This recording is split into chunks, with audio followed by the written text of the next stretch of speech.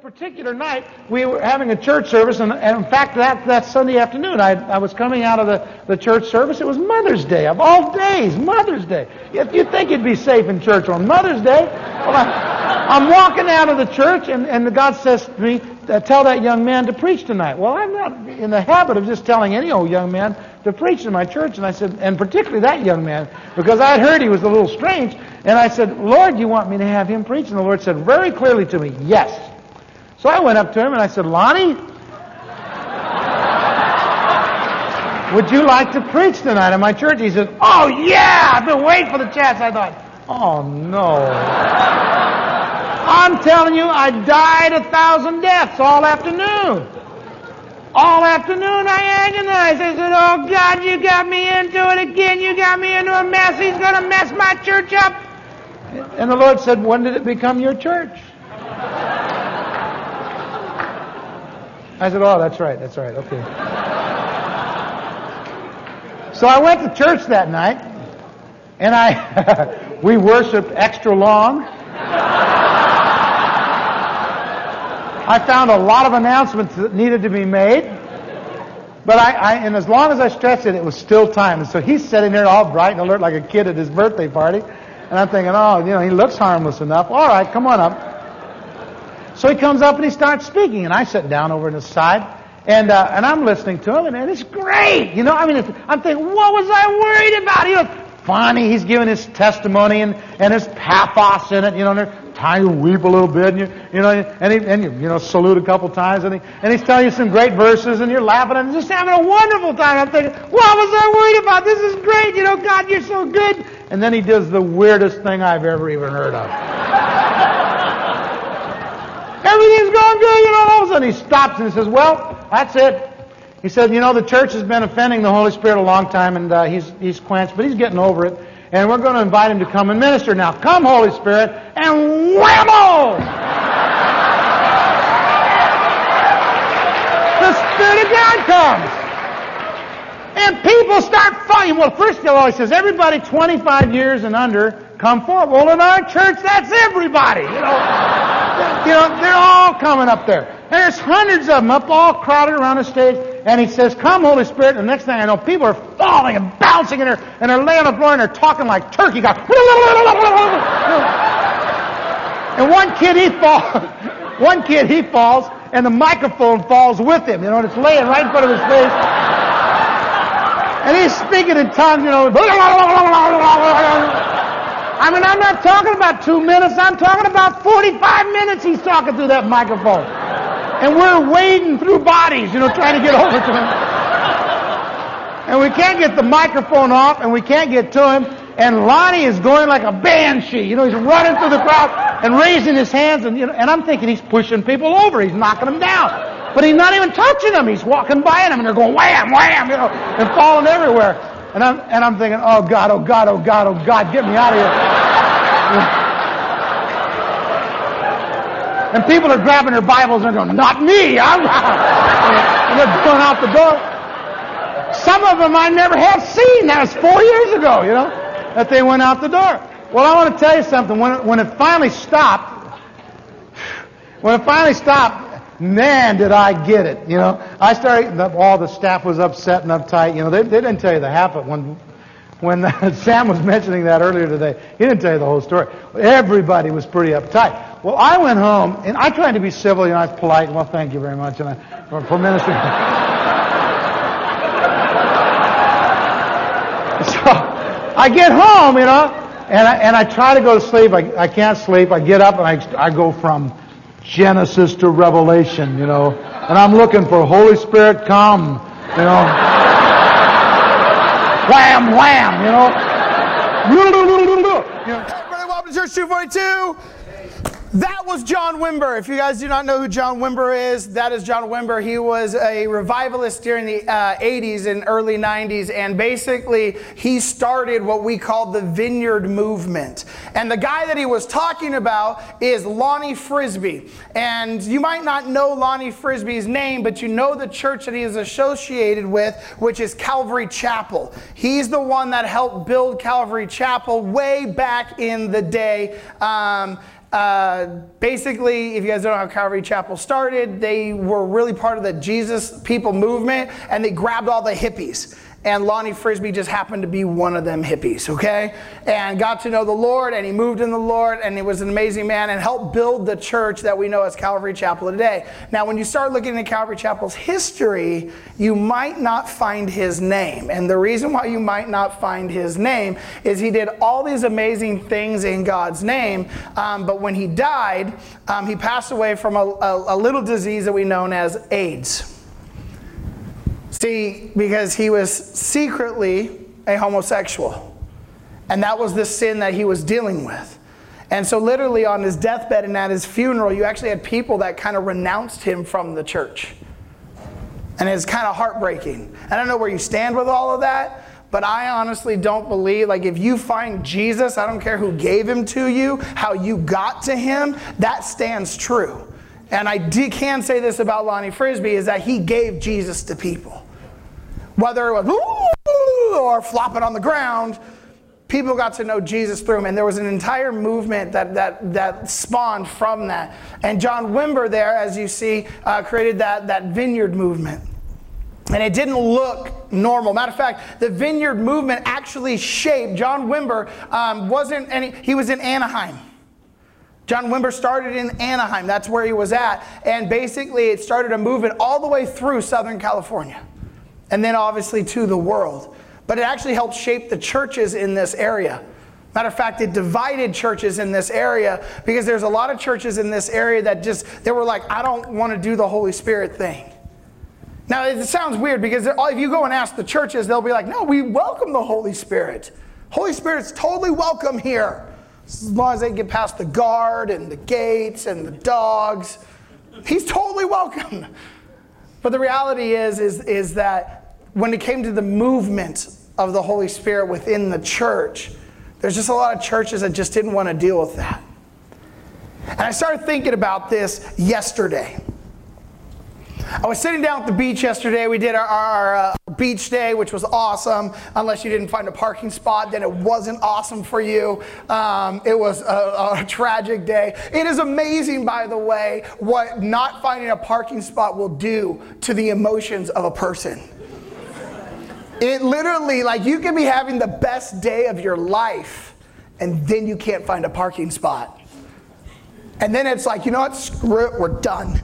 I'm done. And there are some people that literally text me and say, Craig, I've been down here for an hour, can't find a spot, have a good day.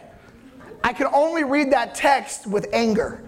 Like, you know what I mean? Like, it's not like, hey, Craig, just, we were looking for a while. Love you, bro, have a good day. No, that text is like, I hate life, I hate you right now, I'm going home, And I'm like, I apologize. But I'm sitting at the beach yesterday, and I had all these things going in mind, because one of the things, like, I couldn't land, like, this is the last part of this series that we're on called Unbound.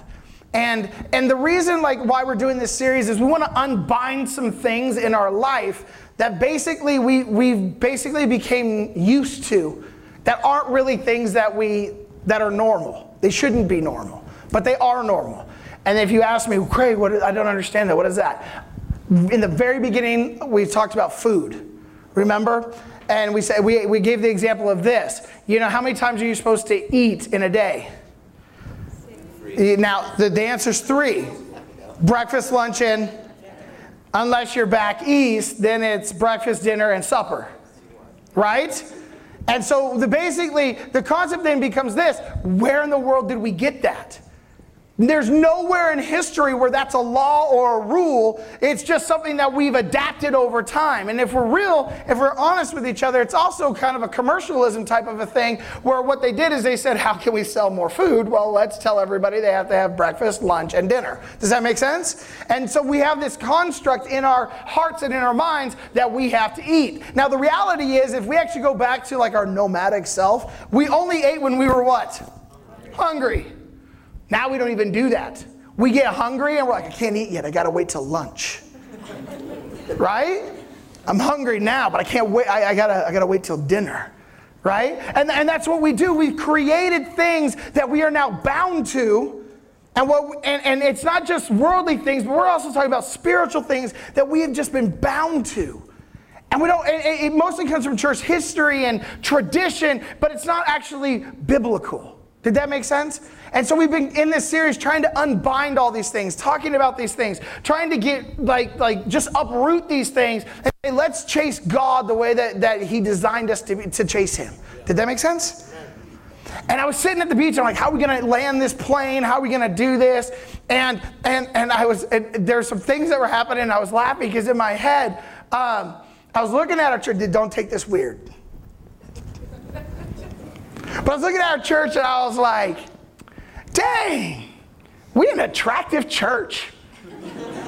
Like, we got some cute kids up in this place. Like, seriously, because we had a lot of kids running around. And I was like, we just have an attractive church. Now, when I say that, your first thought process was what?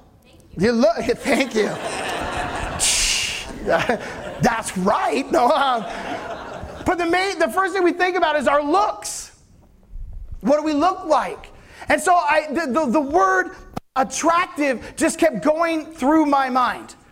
And I was like, what is it with this word? And I couldn't shake it like all day long. And then we went to worship yesterday evening. And it just, I was watching as people were walking by.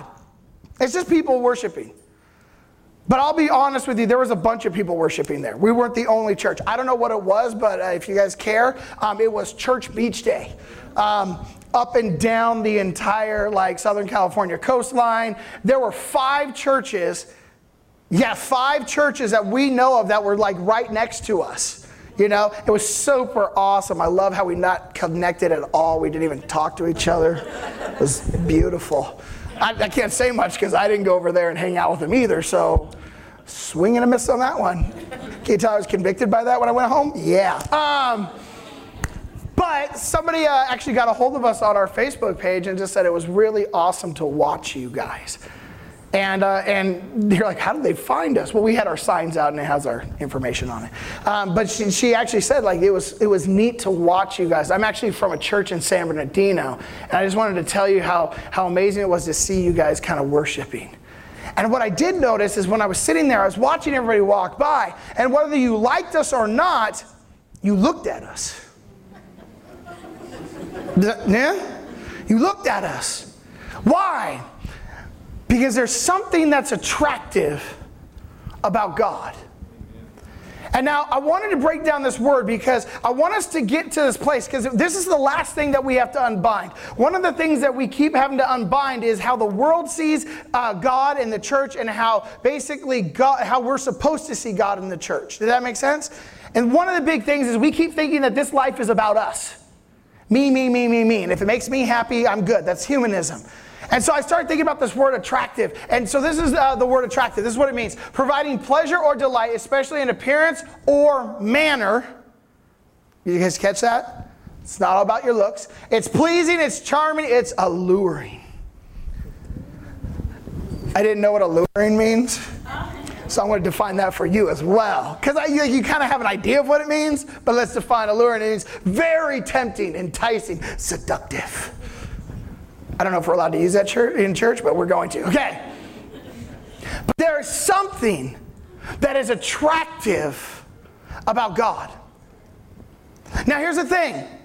It's it's kind of like a car accident in my head. You don't want to look, but you're going to look. Because there's something that is very tempting, enticing about it. Does that make sense? There's something about it that we have to get to. And here's the thing. This is what I started getting into. This is where I think the Lord's heading us and today, and I just thought this was awesome. Not everything's attractive the same to all of us. Does that make sense? Like what's attractive to me might not be attractive to you, type of an idea, right? And we go, beauty is in the eye of the beholder, right? Like there's something like that, right? So there's this idea. So here's what happens. We take that and we start applying that to everything. We apply that to cars. Oh, I don't like that car. That car's, nah. Why? It doesn't look good. It's a car. There's only one purpose for a car. To get from point A to point B. without you walking. True? That's like the thing of it, but no, dude, we got to do it in style. And I get it. And some of you guys are like, man, I want to get a car with a really big engine in it because I want to go fast. But the speed limit says you're only allowed to go 65. So if your car goes 65, you're good. Right? But see, what we've done, we've created standards for what we think are what is attractive. Now, not only do we apply it to cars, we apply it to people. We even apply it to food. Like if you ever watch, some of you, if you're like me, you ever watch like the Food Channel? You're not even like, you're just looking for something to watch and you just bypass the Food Channel and you get stuck there for 40 minutes? What is the biggest thing that they say about the food? It's not just the taste, it's the presentation. Because people eat with their eyes before they eat with their lips or whatever it is. I don't know, whatever it is. I obviously don't pay attention very much to that. But with their, yeah, that's right. No, I don't know what it is. But so presentation. Why? Because if it don't look good, I ain't gonna put it in my mouth. Yes? We also take this concept of attractiveness and we apply it to the church. If it doesn't look good, then I'm not going. If it doesn't feel right when I'm in there, I'm not going to stay. And what we have done is we have literally taken church and we've put it into a category of everything else instead of something that is separated. Do you guys know that is the meaning of the word holy? Is to be separated, to be set apart. Churches should not be in the same category as you trying to pick your car or how you eat your food. Churches should be set apart as holy. Because now when you can separate it from everything else, now you can actually judge it and look at it the way it's supposed to be looked at. Did that make sense? See, right now, if all of a sudden I said, Holy Spirit, come, and half of you fell over, and some of you are like, right? If that actually started to take place in here, some of you are like, not attractive, I'm out. This church is weird. That's not how God operates. I'm going to prove to you today he does. But the reality is when it's not pleasing to our eye, we're done with it. I think that's the biggest problem with people trying to understand Christ today. Is that when we look at Christ, it's not attractive. It's just not attractive anymore. And I think we need to get to a place to where Christ is attractive again. And so I want to share with you what church should look like. And I got to these verses, and when I got to them, the Lord kind of led me to one of them, and I was like, God, I've already preached on that. Like, I don't want to preach on it again. And he said, not that, the context of all of it. And I was like, awesome. So I'm going to do that today for you guys. And we're going to see how weird church is and see how attractive it is to you. Is that okay? And then we're going to have to judge that off of your life and kind of say, are there some things in your life you have to be unbound from? Everybody know where we're going? We're all in the same boat? Hopefully. If not, we'll throw a tube to you or something. Okay. Let's do this. Father, we love you, we praise you, and we thank you. And God, as we get into this, God, I just ask that your wisdom would be here and that you would love on us, God. And we just thank you. Open up our hearts and our minds in Jesus' name. Amen? So we're going to go to Mark chapter 5. Mark chapter 5, there are three, I want to call them biblical accounts. These are like testimonies of three different people. And here's the first thing I was going to do. I was going to actually like read the entire chapter to you, and then I realized how boring that would be. Okay? So here's what we're going to do. We're going to do story time with Craig. Yay! That's really what we're going to do. I'm just going to give you the biblical accounts of what is taking place. Is that okay? And so I want us to kind of get our imagination ready. I want to get us in our thought process, and we're going to run with it, okay? Imagine Jesus and the 12. They step off this boat, okay? They're up in Galilee. They're up high up here, okay? Does that make sense? They're up there. And basically, if you're looking at, some of you guys, up, where are you at? If you're in Israel, the northern section, up top. Everybody with me? So you have Israel up here. You have the temple that's down here. Jesus is up here. Everybody with me? He's on this boat with 12 guys. The boat lands on shore. And as they get offshore, they hear this weird noise, grumbling, yelling, hooting, hollering. And it's like, what the heck? And as they're walking, they're walking by a graveyard, and out comes this man. Now, I don't know what he looks like in your mind, but in my mind, he is filthy dirty. He's basically in rags, if not completely nude. And he is screaming. He's like foaming at the mouth. And he's got cuts all over his body, even on his face. And he's sitting there and he looks over at Jesus. And here's the thing that it says. It actually says that he has chains on him.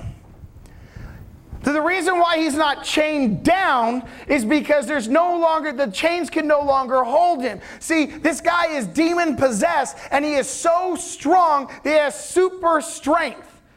It says that he can break the chains and he can break the shackles off of his feet. And so nothing could hold him. And he's in a place that is the most undesirable place for anybody, especially a Jewish person, to be, is in a graveyard. Because that's unclean. That's dirty. I can't be there. And this is where this man lives. And all of a sudden, Jesus steps up onto the shore and he starts to walk by. And I just want us to get our minds into this guy just running out, going, "Rah!" You know what I mean? Like, "Rah!" And the 12 disciples going, "Oh, dang." And here's what I always picture. Like, Jesus doesn't move. He's unmovable. He's unshakable. So this guy comes out of the corner like he'd be the worst person to take to Not Scary Farm. You know, like, you need to be healed. Come here. You know, why all of us are like 3 feet like somewhere else. You know what I'm saying? And this is what I imagine is all these disciples like, "Oh, crazy guy, run." And like Jesus is like standing there. And the crazy guy runs up. And instead of attacking Jesus, he bows down before him. He bows down before him. And this is where it gets a little crazy.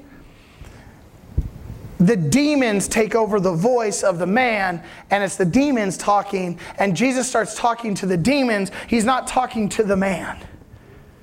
Did you guys catch this? This is biblical. This is the Bible. By the way, there's nowhere in Scripture that says that actually changed. Did that make sense? So I love that the biggest con of the enemy is to make us believe that he's not around today. Like, we need to get to a place where we're saying, dude, that stuff's real. Look, here's the thing. I love, my favorite is like watching some of those. They have those scary things. Like, they try to find ghosts. Yeah, I don't know what some of those shows are called, but like, they try to find ghosts. I'm like, dude, that stuff is like real. Not ghosts, they're just demonic. And they just got the wrong name. Does that make sense? So they're walking around, they're like, "Oh, I feel a presence." You're like, run! Because that crap's going to go with you. Like, that's going to attach to you. And then you're like, well, what are you going to do? You know what I mean?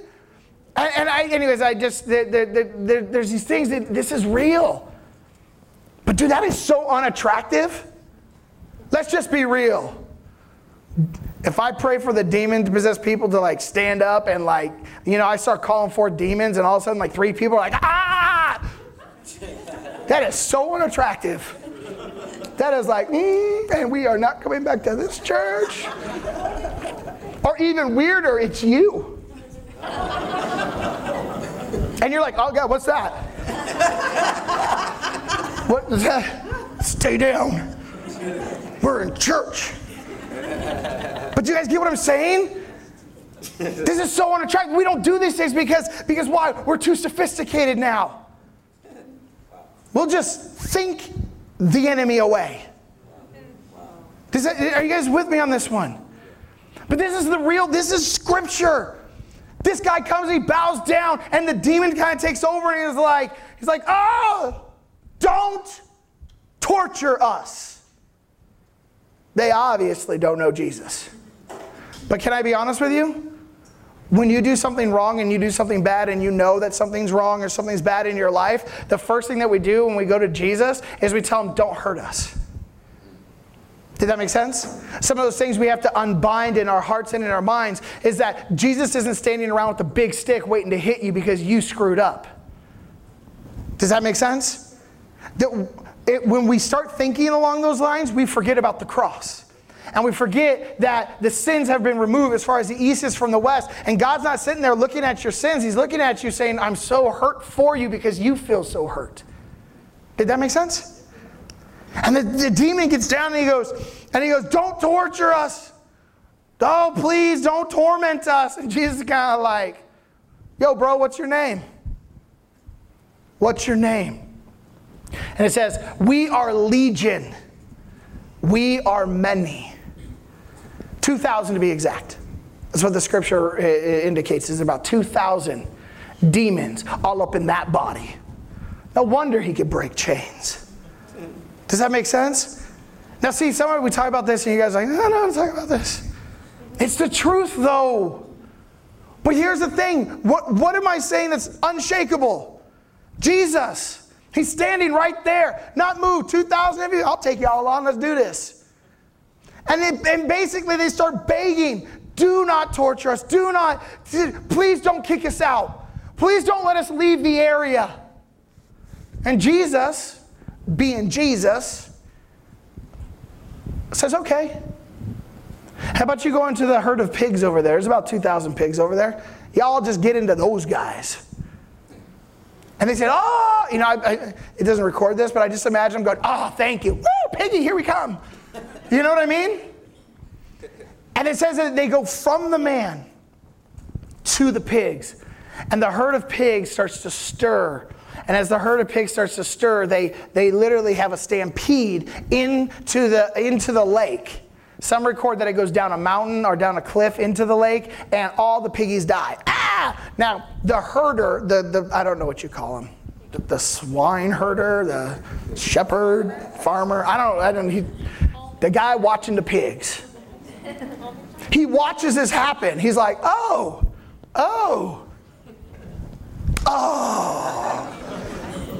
That's like that's his money.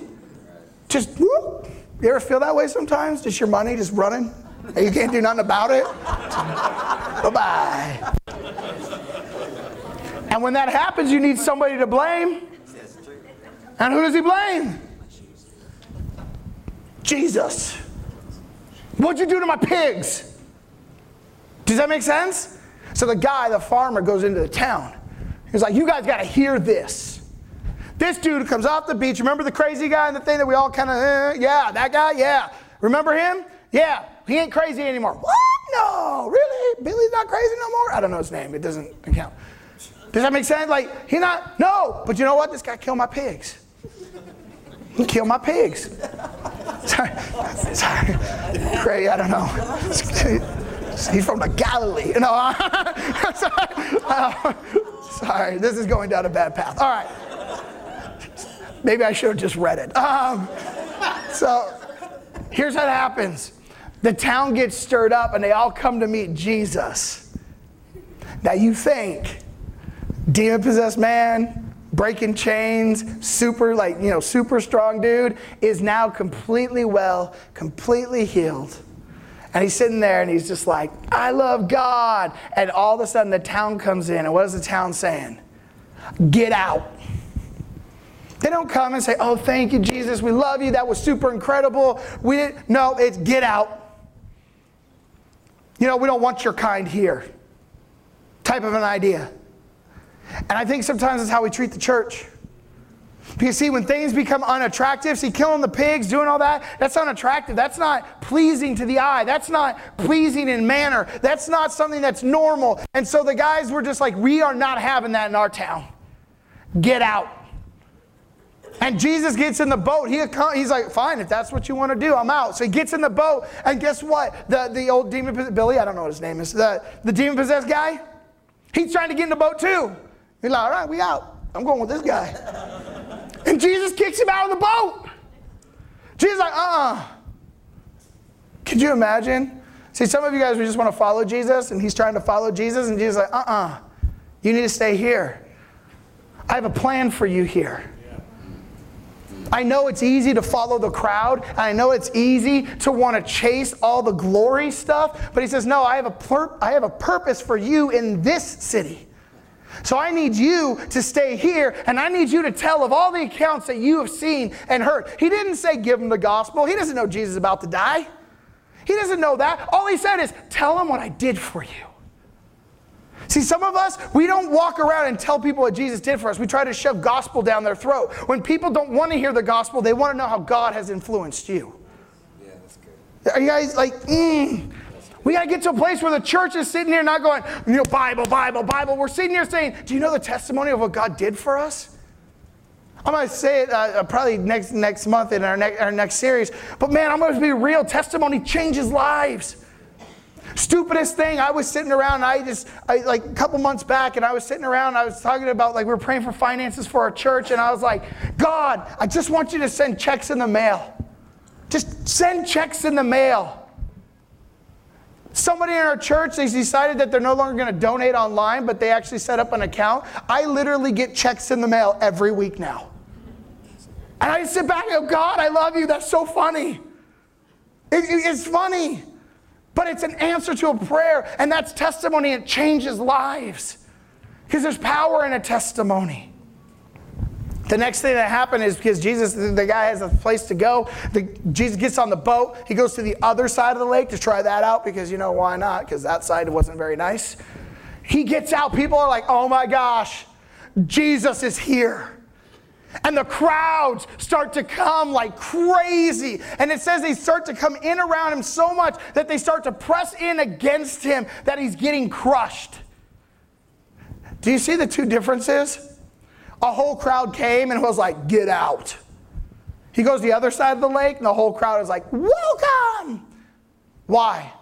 Because Jesus was attractive to one community, not the other. Why? Because the other community didn't know who Christ truly was yet. They didn't realize that Christ has the power to heal. Christ has the power to save. But the other crowd knew it. And the first guy that he meets is a guy named Jairus, and he is a synagogue ruler. And the synagogue ruler means that he's the pastor of a church in that area. And this is basically what's going to happen. As he looks at him, he says, Jesus, my daughter is dying.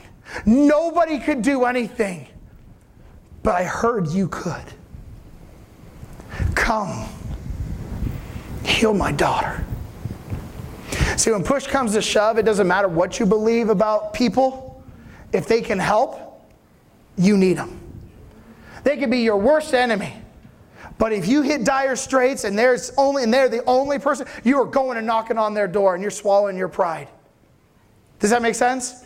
Why is this important? Well, because a lot of the Jewish people at that time, especially synagogue rulers, they did not believe that Jesus was the Messiah. They heard about his clout, they heard about all this stuff, but they weren't going to believe. It wasn't attractive to them. It wasn't helping their agenda. Did that make sense? And so for a synagogue ruler to walk up to Jesus, you know he's at dire straits.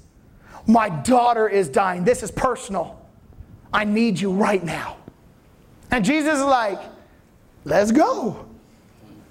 He starts walking, the crowd starts getting bigger and bigger and bigger and bigger, and he can't even really see his way. And Jairus, I can sit there, like the panic in Jairus' voice, and this, like, come on, come on, come on. And then all of a sudden, as the crowd is like in, he stops. Jesus just stops and he goes, somebody touched me.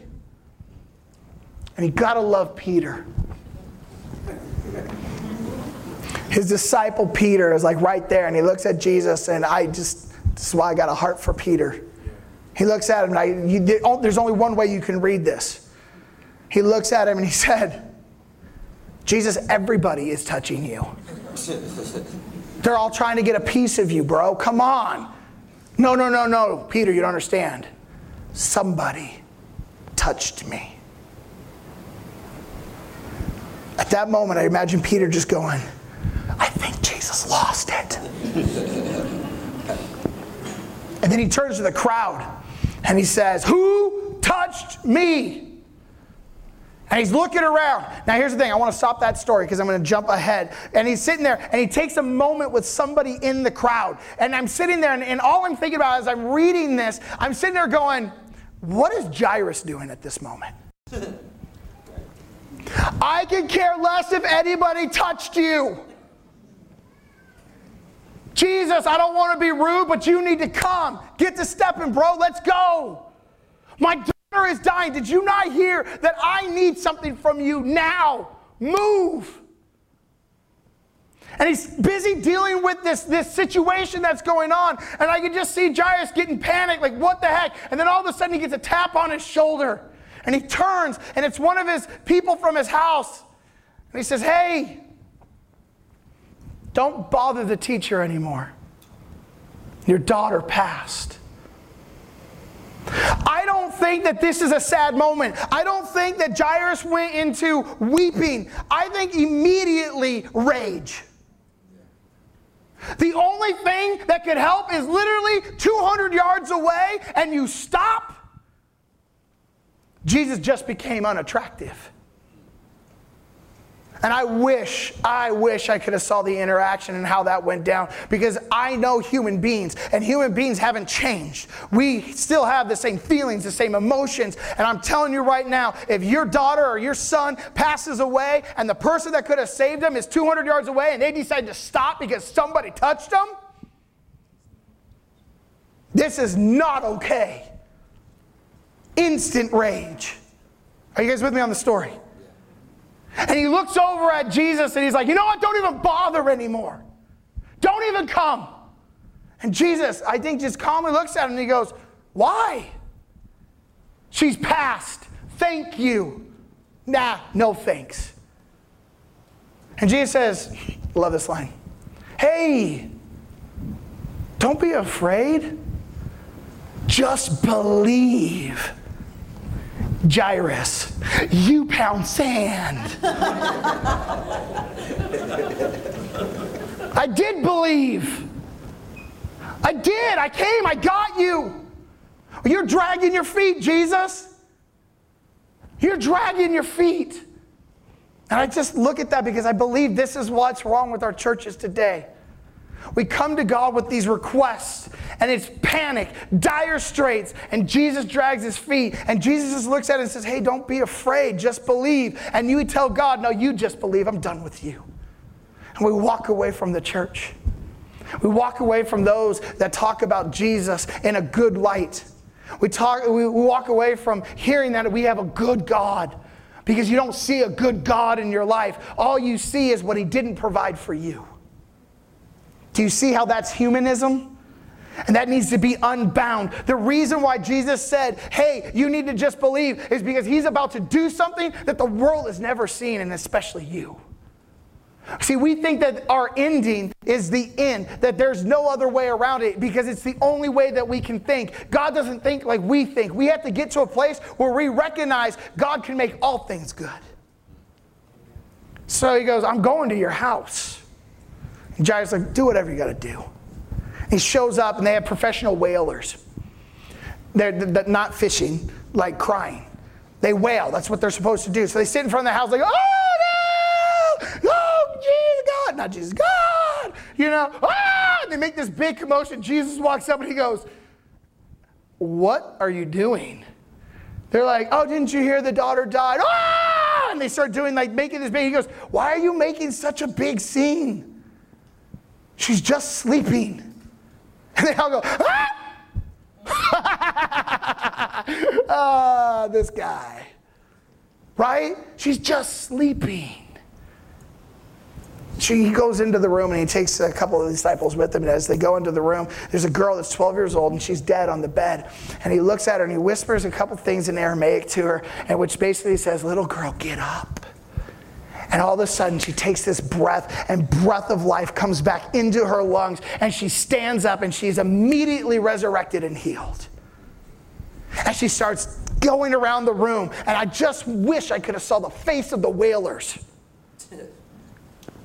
Ta-da! Sleeping. Don't doubt me ever again. Do you think Jairus' life is forever changed? Do you think he knows who the Messiah is? Why? Because it's the power of God that steps in when you think all else has failed. And here's the thing, some of us in church even today, we think all else has failed, and what we got to get to is a place where we say it doesn't matter if things fall apart and it's completely done, God can restore. God is the best at taking dead things and making them come to life, amen? That's his job, that's what he does. He loves it. But let's go back to who touched him. See, the person that touched him was unattractive. Matter of fact, she was an outcast of the entire, not church, community. See, she had this blood flow that was happening. And back then, when you had a blood flow that was happening and you were a woman, what happens is that you were literally kicked out of your house until it stopped. You couldn't touch anything because anything that you touched would actually be unclean, and that thing would have to be either burned or cleansed by burning. So you couldn't touch a woman.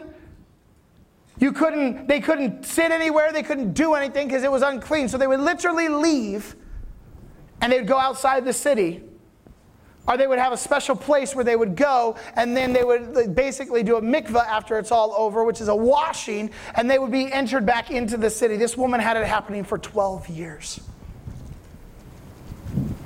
Can you imagine being outcasted from family and friends for 12 years, spending all of their money on doctors, and they can't even fix you? You think she's at her dire end? Then she hears that there's this guy that could be the Messiah.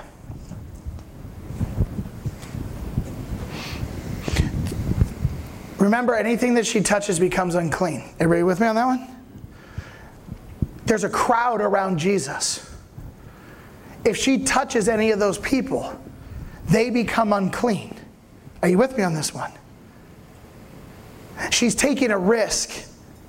And she's saying, you know what? They can all be mad at me. They don't like me anyways. I'm going to go. And if this guy is the Messiah, I don't need to touch his flesh. I don't need him to say anything to me. All I need to do is touch the hem of his garment, or the fringes on his garment, which are called the wings of basically a prayer shawl. You guys with me on this one?